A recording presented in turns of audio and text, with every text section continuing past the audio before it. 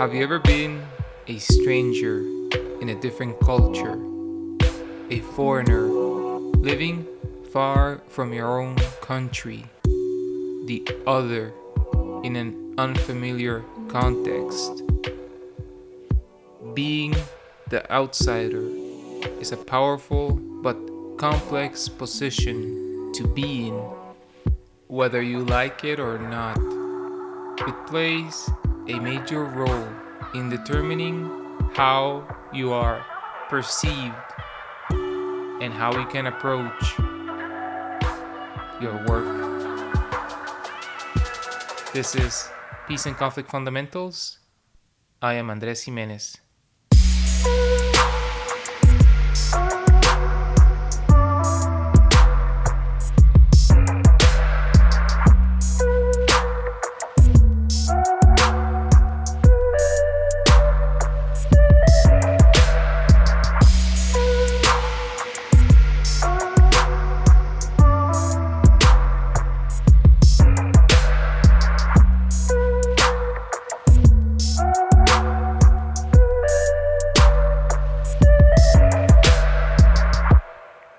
It is very likely that at some point your work or your research will put you in a position where you are an outsider, having to make sense of a context very different from what you are used to.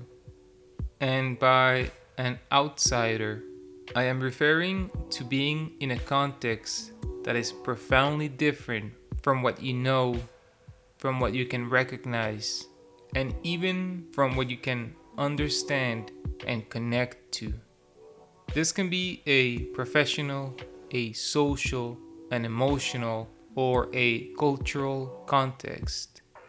And being an outsider, being a foreigner, can often be a very uncomfortable position to be in. It is easy to feel lost and deeply vulnerable. But this also presents us with considerable potential and opportunities for learning.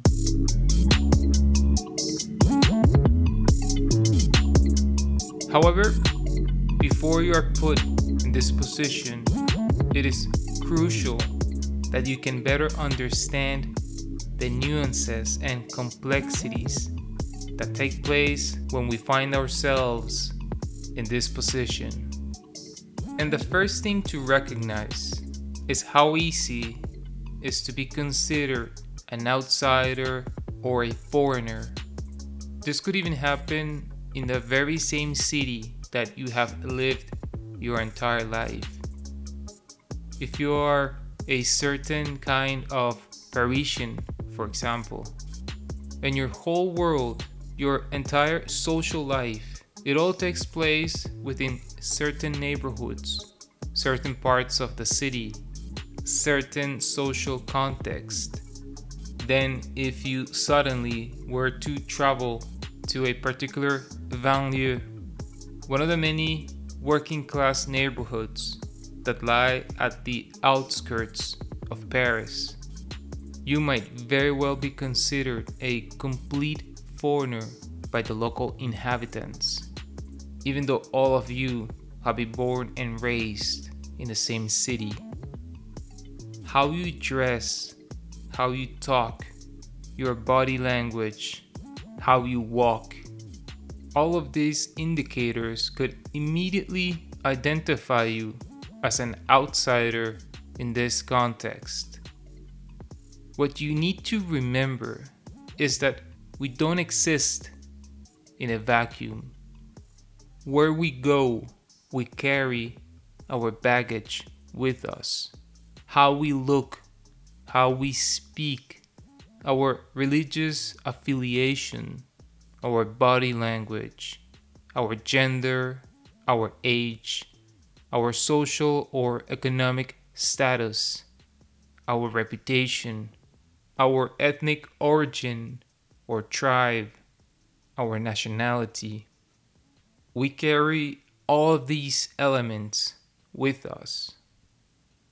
You can try to disguise or conceal many of these characteristics, but not all.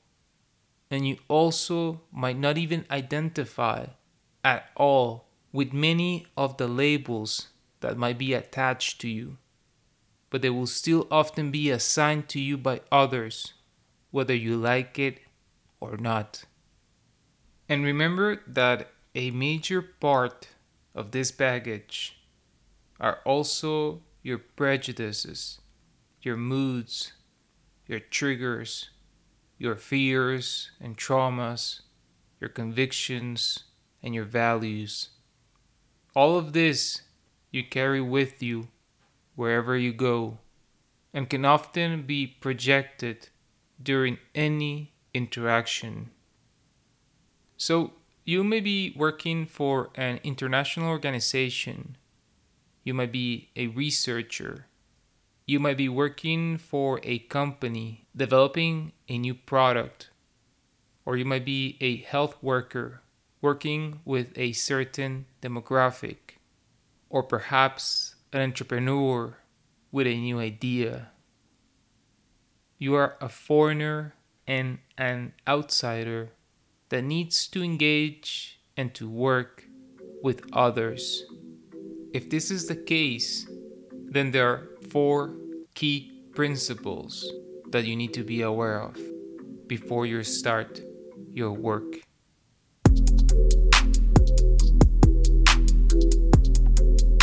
And the first key point is to recognize that your baggage is the filter through which you see life.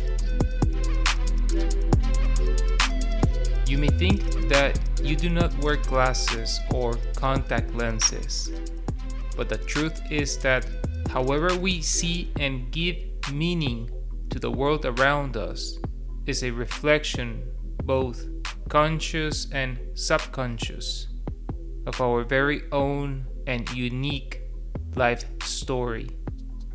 Each one of us navigates through this world in the best way that we can with our unique pair of lenses.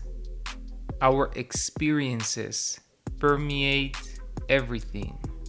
This is how you are, and as a result, this undoubtedly influences how you express yourself and how you process the information that you capture and that you register, either consciously or subconsciously.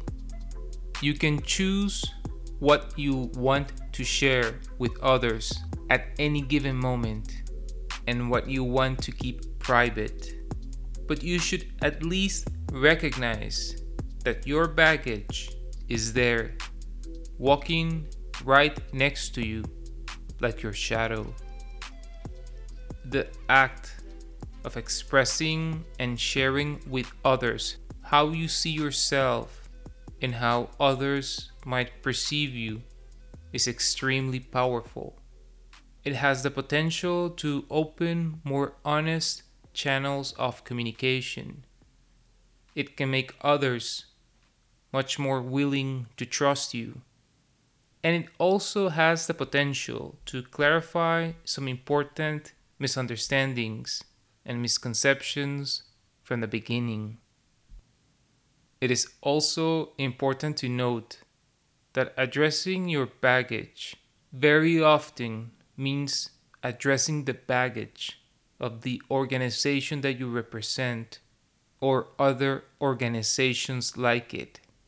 It means addressing previous interactions or perceptions that could have affected the relationship with this person or this community since then.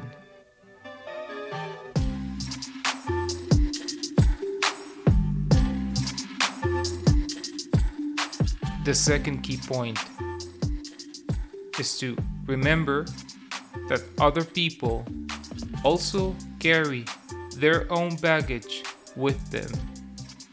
So if you really want to have a chance of understanding others, you really need to put close attention to this very aspect. Be aware that while some might react negatively to your presence or your ideas, or might appear to be provoked by the work that you're trying to do. This visible reaction is potentially only an episode of what lies at the surface. In order to gain a much deeper and more complete understanding of what could be feeding this reaction, one needs to analyze the different layers of baggage that surround this episode in order to understand where we can find its origins.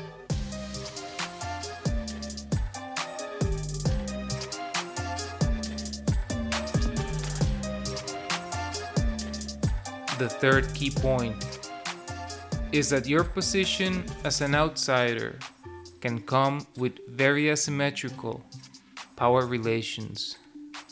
And these power asymmetries can take all sorts of forms. Your particular gender, sexual orientation, ethnicity, nationality, socioeconomic condition, your educational background, or even your religious affiliation or social status. These are just some of the numerous elements that can grant you a significant amount of power in relation to the majority of the people in the context where you are working. It is essential to understand that this power, whether you directly perceive it or not, can often further distort and affect the relations with local actors. Kind of how the fabric of space gets stretched and bent by the influences of a massive concentration of mass, like a star or a planet. These power asymmetries can profoundly alter and influence how people react and respond both to you and to the work that you are interested in doing. You cannot diminish the importance and the major impact that these power differences can have on the work that you're trying to do. And the fourth and final lesson is that being an outsider can also be a source of power. Yes, being an outsider can often be a very frustrating position to be in. It is very possible that you don't know the local culture very well, and the baggage assigned to you, justly or unjustly, could profoundly limit or affect your work. But remember that your position as an outsider can also be a source of strength, because you may potentially be excluded from local power dynamics and the legacy of a complex history of conflict or animosity between different local factions. So if used skillfully, this position of an outsider can potentially prove to be an important source of strength.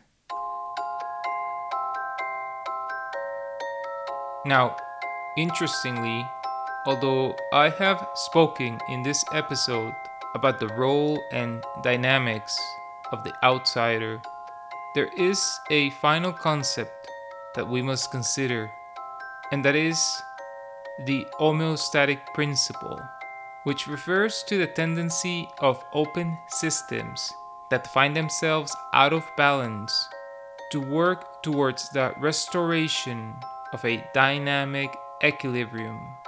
In other words, if we stay long enough within a system, we inevitably become a part of it. The longer that you participate and become involved in a different context, the faster that this context will be partly yours. and the likelier it will be that you will lose many of your connections with the notion of the outsider.